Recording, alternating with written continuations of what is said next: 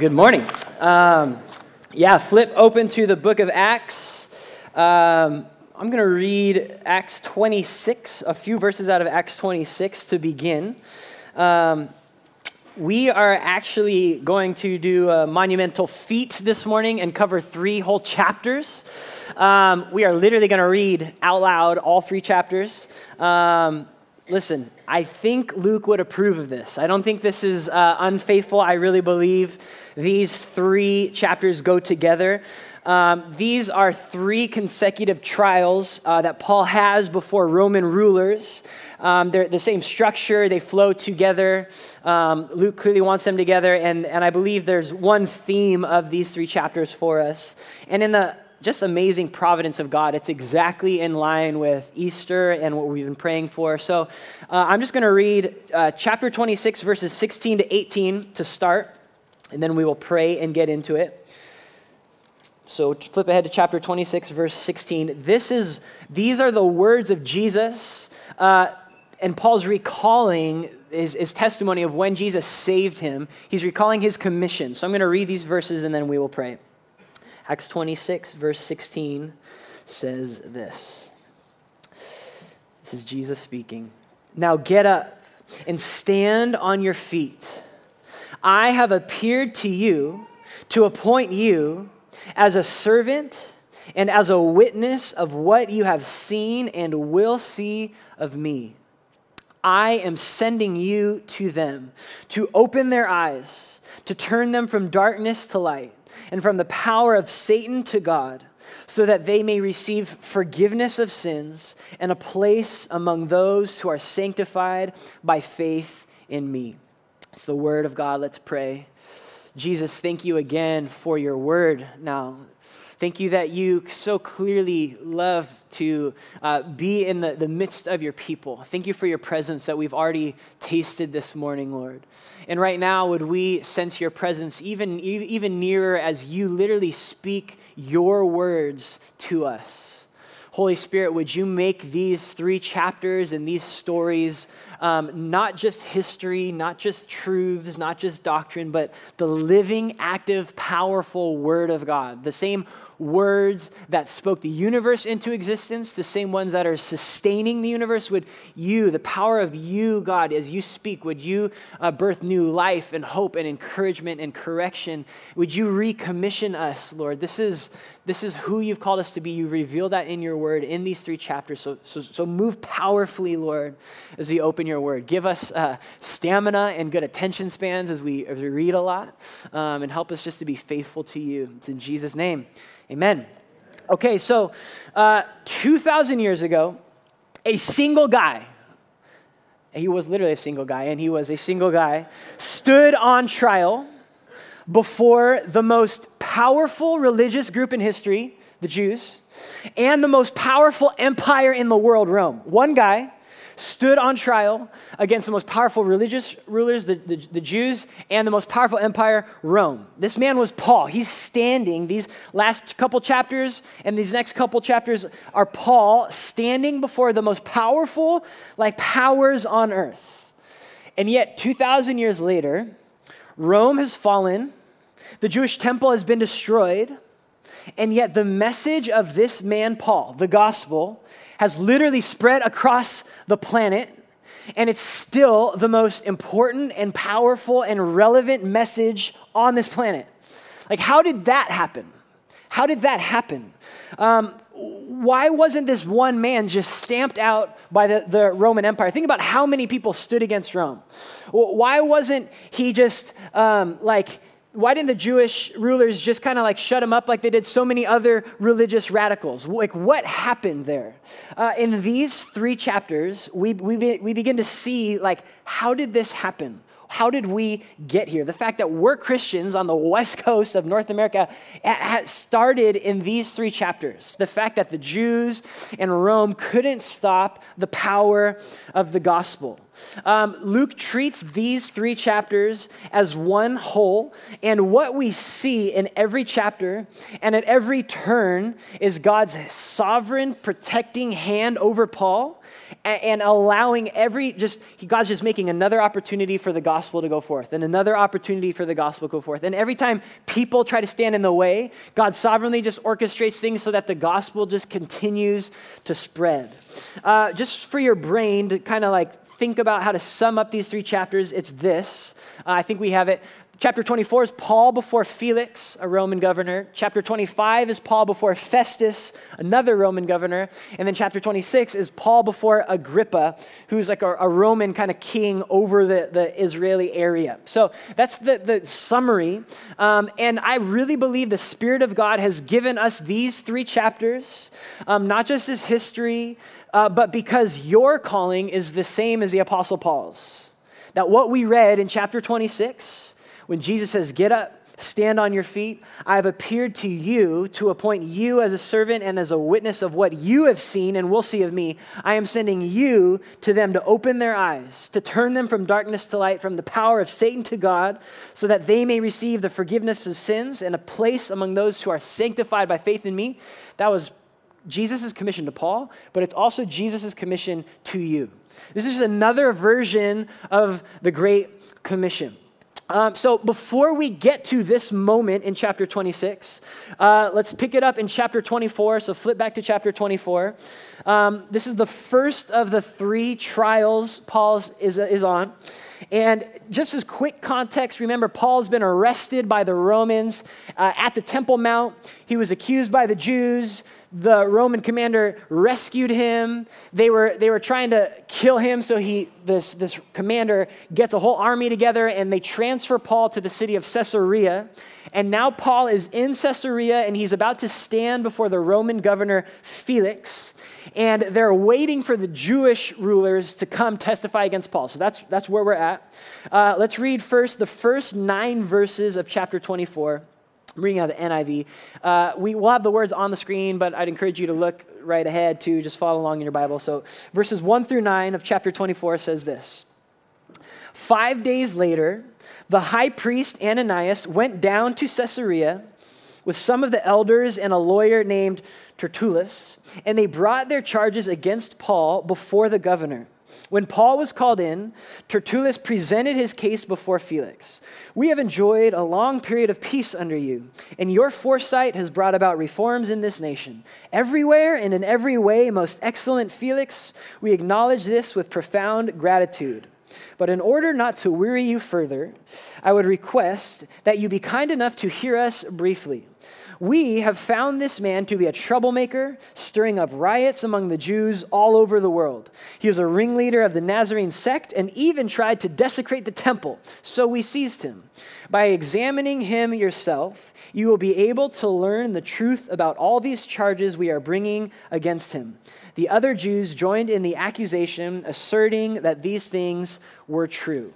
A couple really quick points. So this is like the 4th time that Paul's been explained before rulers what's been going on.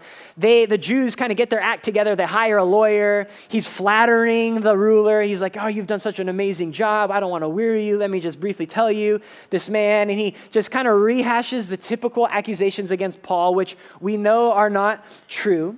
And so then Paul responds. So we're going to read together verses 10 through 16 of Paul's response. When the governor motioned for him to speak, Paul replied, I know that for a number of years you have been judge over this nation, so I gladly make my defense. You can easily verify that no more than 12 days ago, I went up to Jerusalem to worship. My accusers did not find me arguing with anyone in the temple or stirring up a crowd in the synagogues or anywhere else in the city, and they cannot prove to you the charges they are now making against me. However, I admit that I worship the God of our ancestors as a follower of the way, which they call a sect. I believe everything that is in accordance with the law and that is written in the prophets. And I have the same hope in God as these men themselves have, that there will be a resurrection of both the righteous and the wicked. So I strive always to keep my conscience clear before God and man. Paul basically just says, I haven't stirred up riots. These Jews have. I haven't preached against the Jews. I actually am a good Jew. I believe everything in the Jewish law. And I just am, he's saying, I'm just reminding the Jews that they believe there's going to be a resurrection of the just and the unjust. And I'm just telling them that that's about Jesus. So Paul just kind of briefly is like, yeah, this isn't true. Now, look at verses 17 to 21. He responds a little bit further about specifically what was going on. He says this in verse 17, after an absence of several years, I came to Jerusalem to bring my people gifts for the poor and to present offerings. I was ceremonially clean when they found me in the temple courts doing this. There was no crowd with me, nor was I involved in any disturbance. But there were some Jews from the province of Asia who ought to be here before you to bring charges if they have anything against me. Or these who are here should state what crime they found in me when I stood before the Sanhedrin. Unless it was this one thing I shouted as I stood in their presence, it is concerning the resurrection of the dead that I am on trial before you today. Paul's pointing out, listen, I was just bringing good gifts to the poor. I was being a good religious person, not like stirring things up. I was ceremonially clean. I'm not like a bad Jew. I'm not desecrating the temple. And then he points out, this is an important legal point. It was really looked down upon to have the accuser, you know when you get a ticket and you go to court, if you've ever done this, and if the cop doesn't even show up, like you get off. What Paul's pointing out is the people who are accusing me aren't even here. The Jews from Asia who are stirring this whole thing up, they're not even standing here. And Paul has a legitimate legal point. It was looked down on, especially in Roman court, if the accuser wasn't even there. So Paul's like, listen, like I'm a good religious person. They aren't even like following the good legal practices. Like I'm citizen in good standing. Now look at how Felix responds. We're just going to look at 2 verses. It says this, then Felix, who was well acquainted with the way, adjourned the proceedings. When Lysias the commander comes, he said, I will decide your case.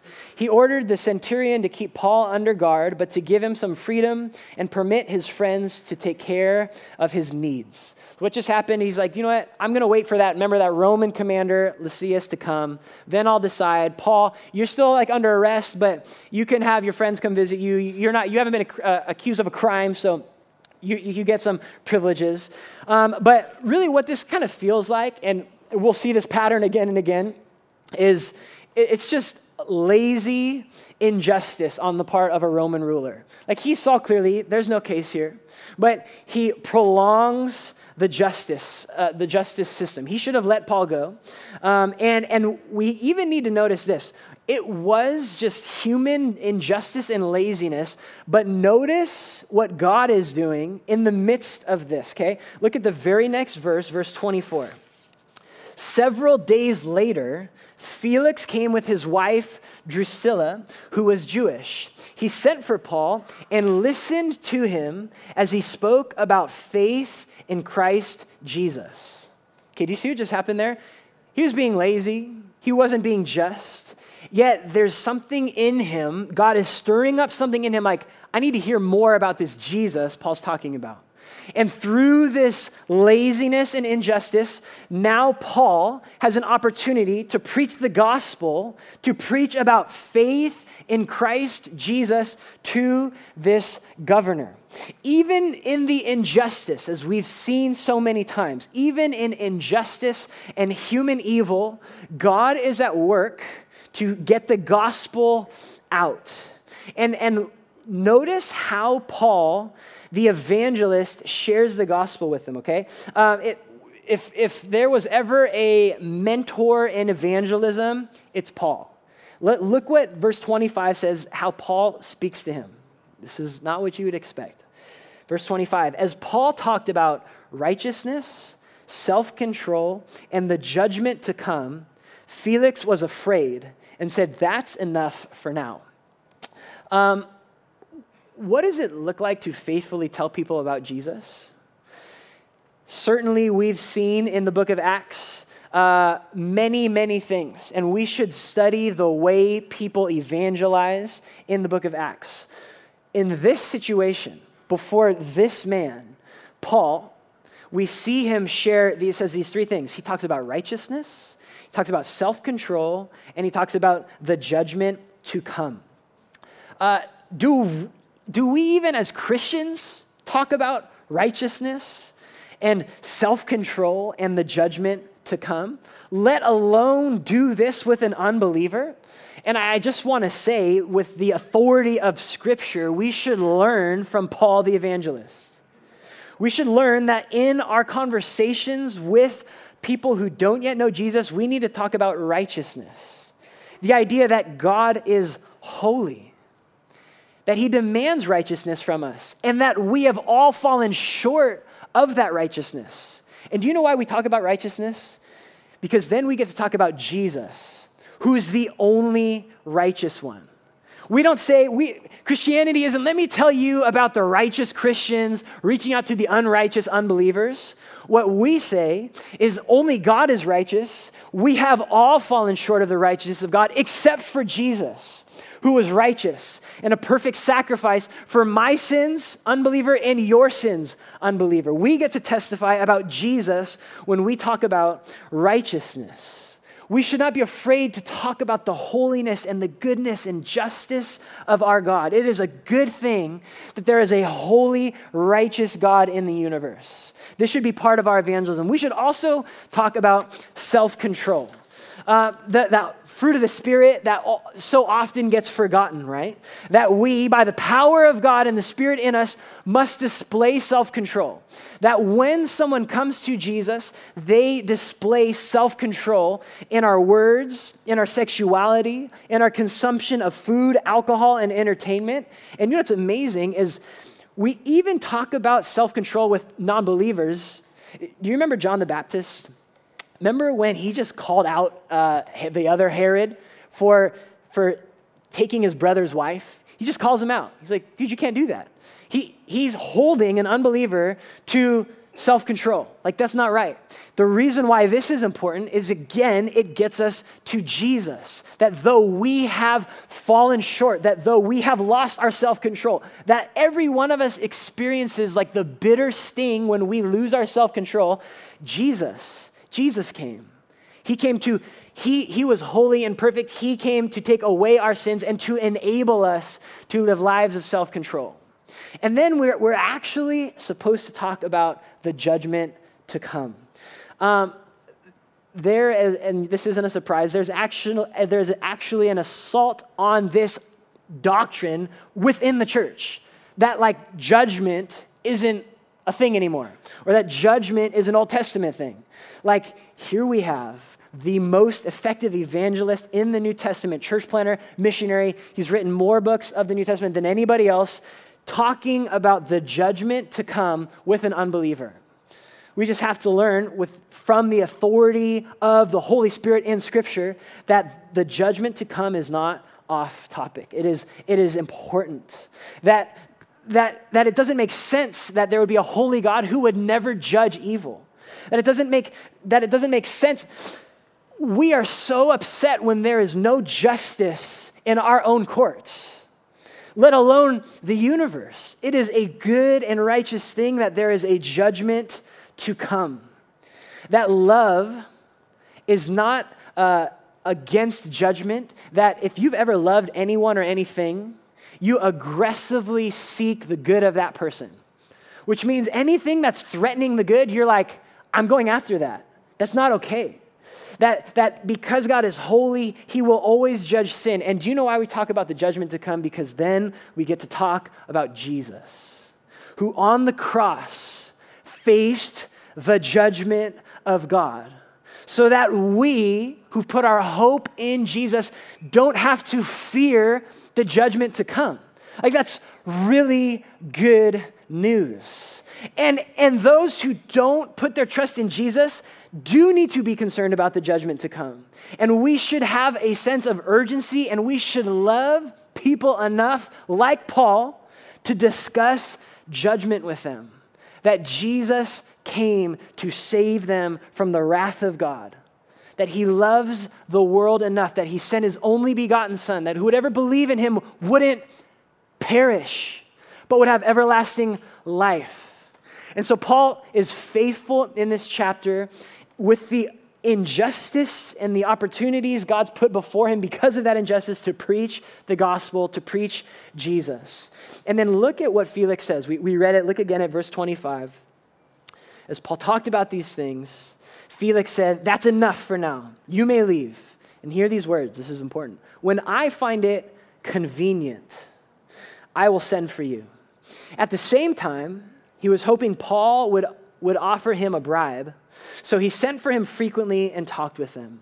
When, don't miss this, 2 years had passed, Felix was succeeded by Porcius Festus, but because Felix wanted to grant a favor to the Jews, he left Paul in prison.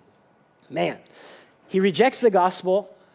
He wanted money instead of Jesus, doesn't get it, and so he leaves Paul in prison for 2 more years. Paul's just sitting there. This is what's happening, God. What is happening? And before we move on, we need to notice the contrast here. We see one man is in prison for being faithful to Jesus and is just kept in prison for 2 years without a legitimate conviction. And then we see another man seeking money. What was that word? Convenience. And only truth that will comfort him. And right now, I'm just going to take a shot at something we are also tempted to desire. That's the American dream. Money, convenience, and spiritually comfortable truth. Money, convenience, and spiritually comfortable truth. When you look at it with eternity in view, isn't it insane that this man would reject Jesus and eternal life for the hope of a little more convenience and a few more bucks? What if life is not about our convenience and our comfort? What if our life is for the sake of the name of Jesus? What if we viewed every circumstance, including injustice against us, as an opportunity to be faithful to Jesus? What if our time and our talents and our treasure were all leveraged for Jesus and not our own comfort and convenience? I'm just going to say it. It is an unbiblical lie that we should live for our money, our convenience, and our spiritual comfort. Man, it is love when someone, if you are in a house that is burning down and someone wakes you up and says, "Get out of your bed," that discomfort is nothing but love. Comfort is not good if your situation is not good. Like, it is good to be uncomfortable sometimes if it's going to save your life, let alone your soul. And so Paul, in love for this man, he rejects this and he says, "Bro, you need to repent. Judgment's coming. I'm going to speak truth to you in love because I love you. Like, eternity is at stake." And so he preaches the gospel. And then we see this man. What a good story if Felix gets saved, right? He rejects him. And we're like, why was that chapter in the Bible? That was depressing. But what we see is even in his rejection of Jesus, his further unjust treatment of Paul, we see it, as we've been seeing, passing through the careful hands of God. And listen, this rejection sets up the next opportunity that Paul has to share the gospel and ultimately get the gospel one step closer to Rome. We see the sovereign God ordaining even all of this so that Paul would have even another opportunity, which gets us to chapter 25, where almost the same thing happens all over again. So now open up chapter 25. We're going to read the first 7 verses now of what happens next. Verses 1 through 7 of 25. 3 days after arriving in the province, Festus, the new guy, went up from Caesarea to Jerusalem, where the chief priests and the Jewish leaders appeared before him and presented the charges against Paul. They requested Festus as a favor to them to have Paul transferred to Jerusalem, for they were preparing an ambush to kill him along the way. Festus answered, "Paul is being held at Caesarea, and I myself am going there soon. Let some of your leaders come with me, and if the man has done anything wrong, they can press charges against him there." After spending 8 or 10 days with them, Festus went down to Caesarea. The next day, he convened the court and ordered that Paul be brought before him. When Paul came in, the Jews who had come from Jerusalem stood around him. They brought many serious charges against him, but they could not prove them. Again, we just see, it's like, how many times have we read this story, right? Like, I need to hear more information. And all the Jews come. They're trying to do favors for the Jews. They're trying to transfer Paul so that he could get killed. This is all over again. And then we see Paul's defense in verse 8, and I love it. It's one sentence. Verse 8, Paul's just sick of this. He's like, what is this? Then Paul made his defense. I have done nothing wrong against the Jewish law or against the temple or against Caesar. I've done nothing wrong. He just affirms, I'm not against Jews, not against the temple, I'm not against Caesar. And then Festus, look at his response in verse 9. Festus, wishing to do the Jews a favor, said to Paul, are you willing to go to Jerusalem and stand trial before me there on these charges? Which, remember, Paul was already in Jerusalem for all kinds of trials. They move him to Caesarea so that he could be on more trials. Now Festus is like, do you want to go back to Jerusalem to have another trial?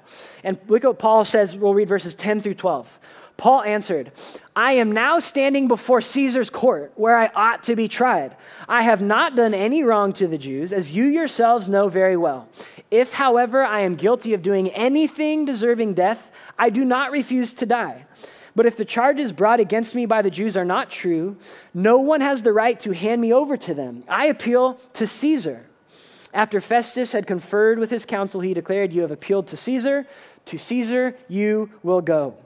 Remember that chapters ago, years ago now, Paul was moved by the Spirit, like, I got to get to Jerusalem and then I got to get to Rome. And Jesus stood by him and said, as you've testified about me in Jerusalem, I'm sending you to Rome. So Paul knows I'm supposed to get to Rome. The Spirit's calling me, compelling me to get to Rome. So he's like, I don't want to go back to Jerusalem. I'm standing in Caesar's court. Get me to Caesar. So he grants Paul's request.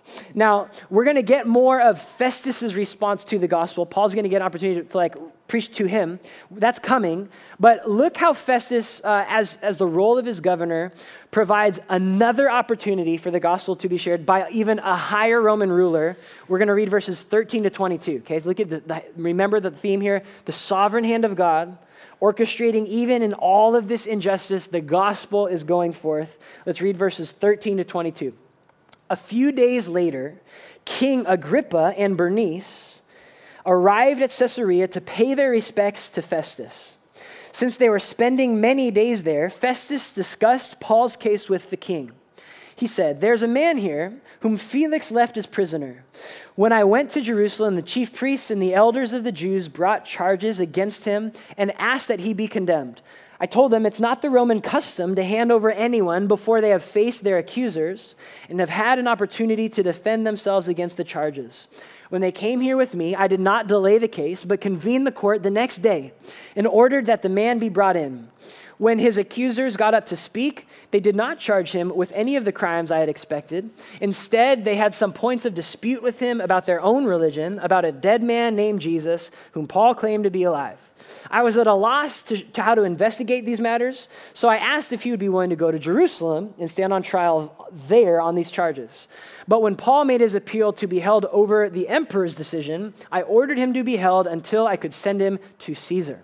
Then Agrippa said to Festus, I would like to hear this man myself. He replied, tomorrow you will hear him. Again, more injustice, more trials, more false accusations.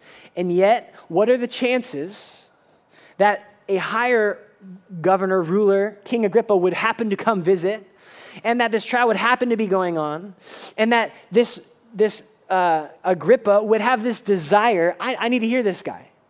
Like, what are the chances? Listen, God is at work providing opportunity after opportunity for Paul to preach the gospel. Now, I want to ask you, I want to make this personal for you. What is the most frustrating situation you are facing in life right now? Think about that. What is the absolute most frustrating situation in your life? What's the most just drawn out problem, something you're facing every day and it won't go away? Is it possible that God is sovereign over your life and that situation? Is it possible that God wants the gospel to go forth through and because of that situation?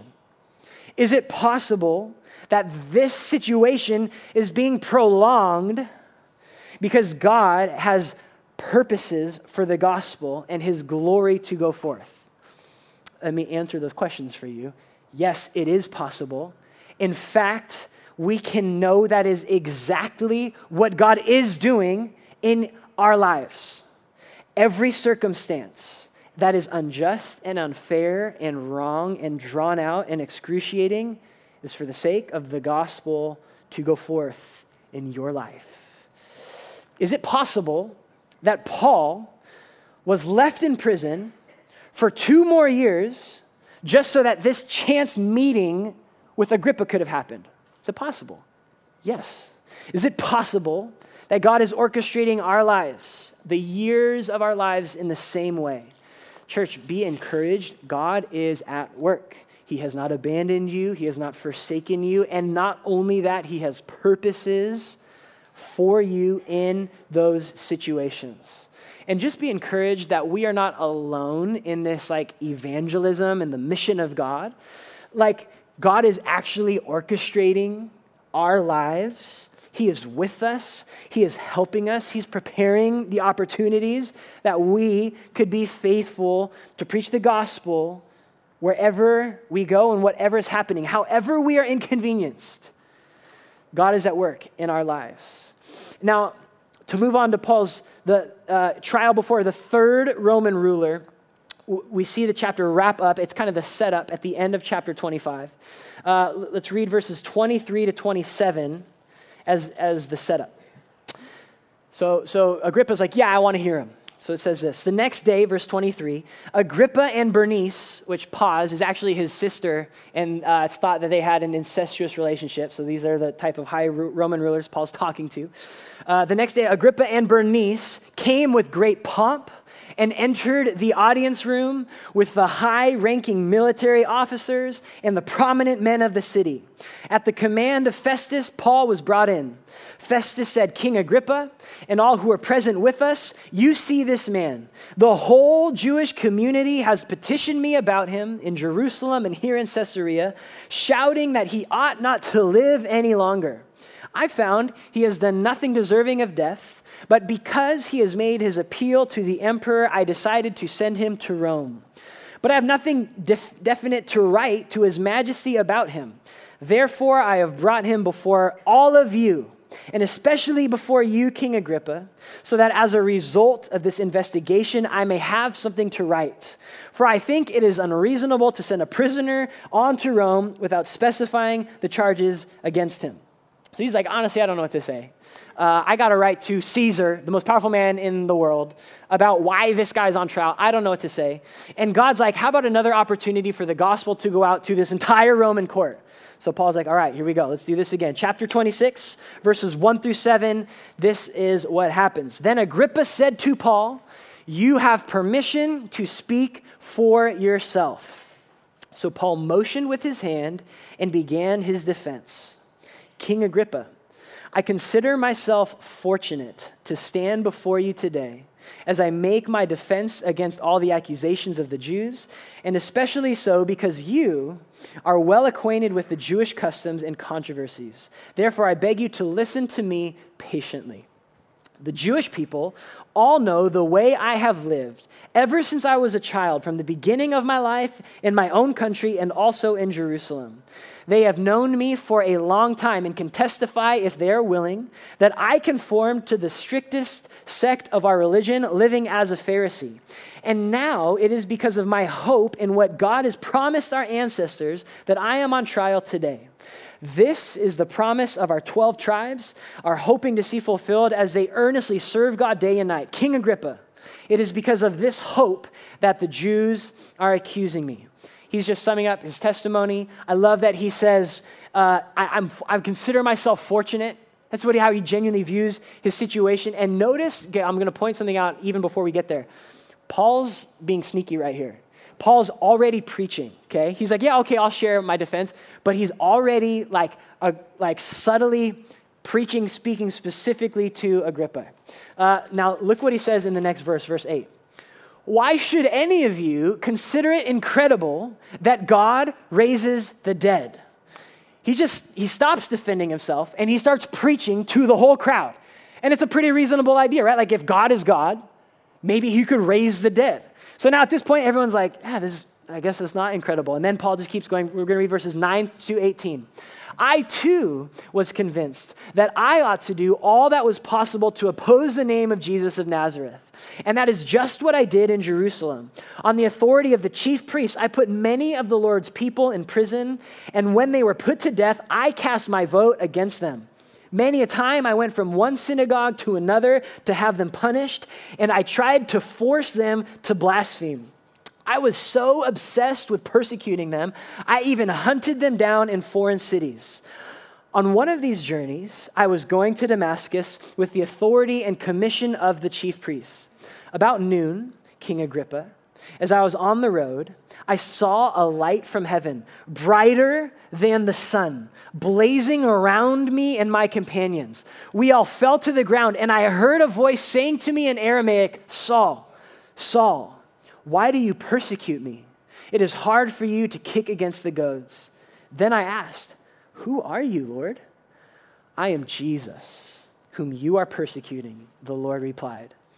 Now, before we move on, I believe that the verses that are coming next are the central theme of these three chapters, and I believe that it's why the Spirit put these stories in here, and I believe it's what we need to hear as a church. The words of Jesus is what we read at first, but I want us to imagine Jesus saying this to you, because he is. Listen, verse 16. Now get up and stand on your feet. I have appeared to you to appoint you as a servant and as a witness of what you have seen and will see of me. I will rescue you from your own people and from the Gentiles. I am sending you to them to open their eyes, to turn them from darkness to light, and from the power of Satan to God, so that they may receive forgiveness of sins and a place among those who are sanctified by faith in me. Church, that is, if you are a Christian, that's your testimony. Do you know that? You've met Jesus on a Damascus road, so to speak, and your own eyes have been opened spiritually, just like Paul's, and you have been turned from darkness to light, and you have been rescued from the power of Satan to the power of God. And you have received the forgiveness of your sins. And you have received a place among those sanctified by faith in Jesus. That's your testimony. But now, church, even more, that's your calling. Jesus says to you this morning, get up, stand on your feet. I've appeared to you to appoint you as a servant, as a witness of what you have seen and will see. A lot of times we're sharing our faith like, man, I don't know what to say. Listen, just testify about what you've seen about Jesus. If you're saved, you've seen enough, and you can testify about that. And then he says, to you, church, I am sending you to open their eyes, to turn them from darkness to light, from the power of Satan to God, so that they will receive forgiveness of sins and a place among those who are sanctified by faith in Jesus. Now, it is proper that when we hear those words of Jesus to us, that we may feel desperate and even inadequate and even unable. Because listen, we can't open people's eyes and turn them from darkness to light. Only God can. And yet, by some mystery of the gospel and the Holy Spirit, God uses people like us in sharing simple truths about Jesus to open spiritually blind eyes to see and turn them from their sins to God. And we just need to notice that it is the strength and power and might of God and not our own cleverness. We can rely on the gospel what Jesus has given us and not our own wisdom. We can rely on the power of the blood of Jesus and not our own goodness and strength. We can rely on the fact that the gospel has its own power to bring light to darkness that we don't have. When we hear like this commission to go, we should feel desperate. We should pray. We should then rely on the word of God and the Spirit of God and not our own wisdom and strength. And that is our calling, church. In this season, those were Jesus's words to you. And then Paul goes on to explicitly preach the gospel to Agrippa. Look at verses 19 to 20. So then, King Agrippa, I was not disobedient to the vision from heaven. First to those in Damascus, then to those in Jerusalem and in all Judea, then to the Gentiles, then to those in Jerusalem and all Judea, and then to the Gentiles, I preached that they should repent, turn to God, and demonstrate their repentance by their deeds. And then he finishes, read up to verse 23, that is why some Jews seized me in the temple courts and tried to kill me. But God has helped me to this very day. So I stand here and testify to small and great alike. I am saying nothing beyond what the prophets and Moses said would happen, that the Messiah would suffer, and as the first to rise from the dead would bring the message of light to his own people and the Gospels. And then Festus, we finally get the second governor's response. Look what he says in verse 24. At this point, Festus interrupted Paul's defense. You are out of your mind, Paul, he shouted. Your great learning is driving you insane. I am not insane, most excellent Festus, Paul replied. What I am saying is true and reasonable. I love that. And then Paul turns to Agrippa. Look at verses 26 to 29. He says this, the king is familiar with these things, and I can speak freely to him. I am convinced that none of this has escaped his notice because it was not done in a corner. King Agrippa, do you believe the prophets? I know you do. Then Agrippa said to Paul, do you think in such a short time you can persuade me to be a Christian? Paul replied, short time or long, I pray to God that not only you, but all who are listening to me today may become what I am, except for these chains. Agrippa's like, whoa, are you trying to convince me in front of everybody right now to become a Christian? And Paul's like, yeah, I am. Church, let me just answer this really clearly. Are we trying to make other people Christians? Yes. Yes, we are. We believe that Jesus is the only way, truth, and the life. This is our explicit aim and desire. This is why we pray, as Paul prayed, that they who listen to us would become like us, would put their faith and hope and trust in Jesus. But then look at the response, verses 30 through 32. The king rose, with him the governor and Bernice and those sitting with them. After they left the room, they began saying to one another, this man is not doing anything that deserves death or imprisonment, Agrippa said to Festus. This man could have been set free if he had not appealed to Caesar. And so that right there is setting us up for the last two chapters as Paul goes to Rome. Now, I want us to notice this as we wrap this up. All three rulers do not accept the gospel. We just read 3 chapters of Paul boldly preaching, and we don't read of a single convert. It seems like injustice is prevailing. It seems like Paul is just pointlessly suffering for years. If I were Paul, and when we read this, and maybe we feel this, it's easy to ask, like, what's the point of all of this, Lord? Like, what are you doing?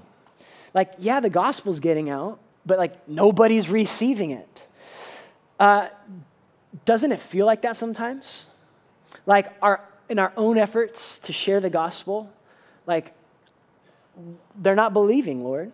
I worked at Starbucks for 3 years, and I mean, I'll at least say this, I don't have the gift of evangelism. So I obeyed Jesus, and I prayed and spent all this time building relationships, and there were 3 significant people that the Lord had me invest in, and not a single one accepted Jesus. And I'm like, what was the point of all of that? It would make sense if someone got saved. And from our text, I want us to notice three important things. What's going on? Number one, we know that Paul's called to get to Rome, that if for nothing else, God is orchestrating all of these circumstances that he would get to Rome and possibly even preach to the emperor. Number two, look at the fruit of Paul's life. We do see fruit. We do see churches were planted. We do see people get saved. Furthermore, the gospel does get to Rome and then goes to Africa and then all of Europe and then North America and then South America and then Asia. And right now it's coming back as Africa and Asia and South America are sending missionaries to the US and to Europe. We see the gospel is powerful. We see its fruit. But why these 3 chapters with no apparent fruit? Let me say this. This is maybe the most important thing we could hear this morning. We see Paul obeying Jesus. As verse 19 says in chapter 26, so then, King Agrippa, I was not disobedient. Let me ask you this. This is interesting. Do you know what's at the very bottom of why we share the gospel with people? We should love our neighbors, and we should be concerned about the coming judgment. But at the very bottom, it's obedience to Jesus. The deepest reason we share the gospel, the deepest, hear me, fuel for sharing the gospel is actually obedience to Jesus. Love for his word and obedience to his commandments. The Bible is really clear that we plant, water, but we can't do anything. Only God brings the growth. And so we are called to be faithful and share the gospel and trust that Jesus can save people. Trust that Jesus can save people. Do you know how freeing that is when people don't get saved? We don't see Paul crumble here like, what's the point? Nobody's getting saved. Paul knows it's not his job. Jesus can save people. Jesus can open eyes and turn people. He's just called to obey Jesus and be faithful. Church, we are simply called to obey Jesus and be faithful. Let me also say this. This is what protects us from changing the message, getting all weird, trying to woo people in with all kinds of other things. That's not going to save people anyways. Only Jesus will. And it's not on us to save people. We are simply called to obey Jesus, be faithful, and trust him with his gospel that he will save many more. And I want to close with this. This is almost like a little family meeting that you normally start with. In this season of our church, where Britt, our pastor for preaching and vision, is on extended sabbatical, a common question that leaders and volunteers and elders get is this: what's the vision of the church? Right now, where's the church going? What's happening right now? Our normal guy who communicates this vision and seeks it from the Lord, he's not here. Is there vision? Is there a direction right now? And I want to say this, church. It is clearer than ever that in this season, this week, next week, God is calling our church to obey Jesus by sharing the gospel with other people.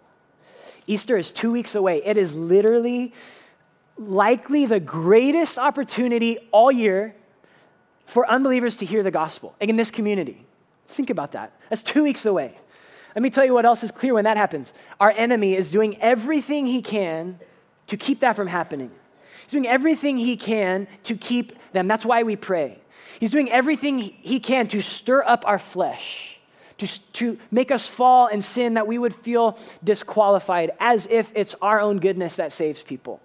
Let me be so clear that in this season, God is calling us, Reality Carpinteria, to obey Jesus and share the gospel. That is so crystal clear as we're finishing the book of Acts in the sovereign timing of God. Even as we were in our Heritage series, as we're called to intimacy with Jesus through his word, it's that we would bear much fruit through hospitality and evangelism. It's just clear Jesus is leading our church, saying, church, this is what is important right now, that you would obey me and share the gospel. And I believe, church, that God has not just blessed us as a church that loves the word of God and will sit patiently for 3 whole chapters to say yes and amen. I believe Jesus is calling you to obey him, to obey his word. that we would be spiritually alive and bearing fruit and sharing Jesus and making disciples and not living for convenience or money. May we, like Paul, say, I was not disobedient to the vision from heaven. And may we also get to say, God is helping me. He is at work. He is building his church. His arm has not been shortened to save in Carpinteria or the coastlands in the 21st century. He is God. He has not changed. He is able to save. That's what Jesus is calling us to as a church. So I'm going to pray for us now, and then as we worship, let's look at Jesus, where we get our encouragement and our fuel and our forgiveness and the Spirit of God and refreshing, that we would go out and obey him. Amen? Jesus, thank you for your word. Thank you that you have spoken. Jesus, thank you that you have been really clear with our church about what you are doing right now, like this afternoon, like tomorrow night after work. Jesus, you've been really, really gracious and kind to us, Reality Carp, to speak to us and to lead us. Please, God, give us the ability to obey you as Paul did. I was not disobedient. Please, Jesus, help those of us who are afraid of rejection to be more, to fear you more than man. Lord, help those of us who are just riddled with our own guilt and our own issues. Please remind us this morning of your blood that was shed, that it's your righteousness that qualifies us, and that we just get to share good news that though all of us have fallen short, you've made a way. Please, Holy Spirit, would we be a church that obeys you? And give us just expectation, even as Paul is looking ahead, like, I'm going to Rome. Give us expectation that in 2 weeks, at this moment, you're going to be adding people to your kingdom. And give us even more faith that maybe you would just have us lead someone to the Lord before then. That we would have the love to speak truth and the good news of Jesus, the love of God, to our neighbors, our friends, and our family. Lord, even this morning, if someone is here who hasn't yet put their hope and trust in you, would they do so even now? That though their sins make them like scarlet, Jesus, your blood was shed and you have washed their sins away white as snow. And that they can receive a place this morning, even now, among those who have been sanctified, set apart as chosen vessels for God and for his kingdom. So please, Holy Spirit, come. Please, Holy Spirit, move in your church. Minister to us, Lord. And like Paul, man, maybe we got stuff going on. We're hurting, and it's unfair. Allow us to think in terms of eternity, in your sovereign hand, even in this situation that we face ourselves in, that we'd be faithful to you.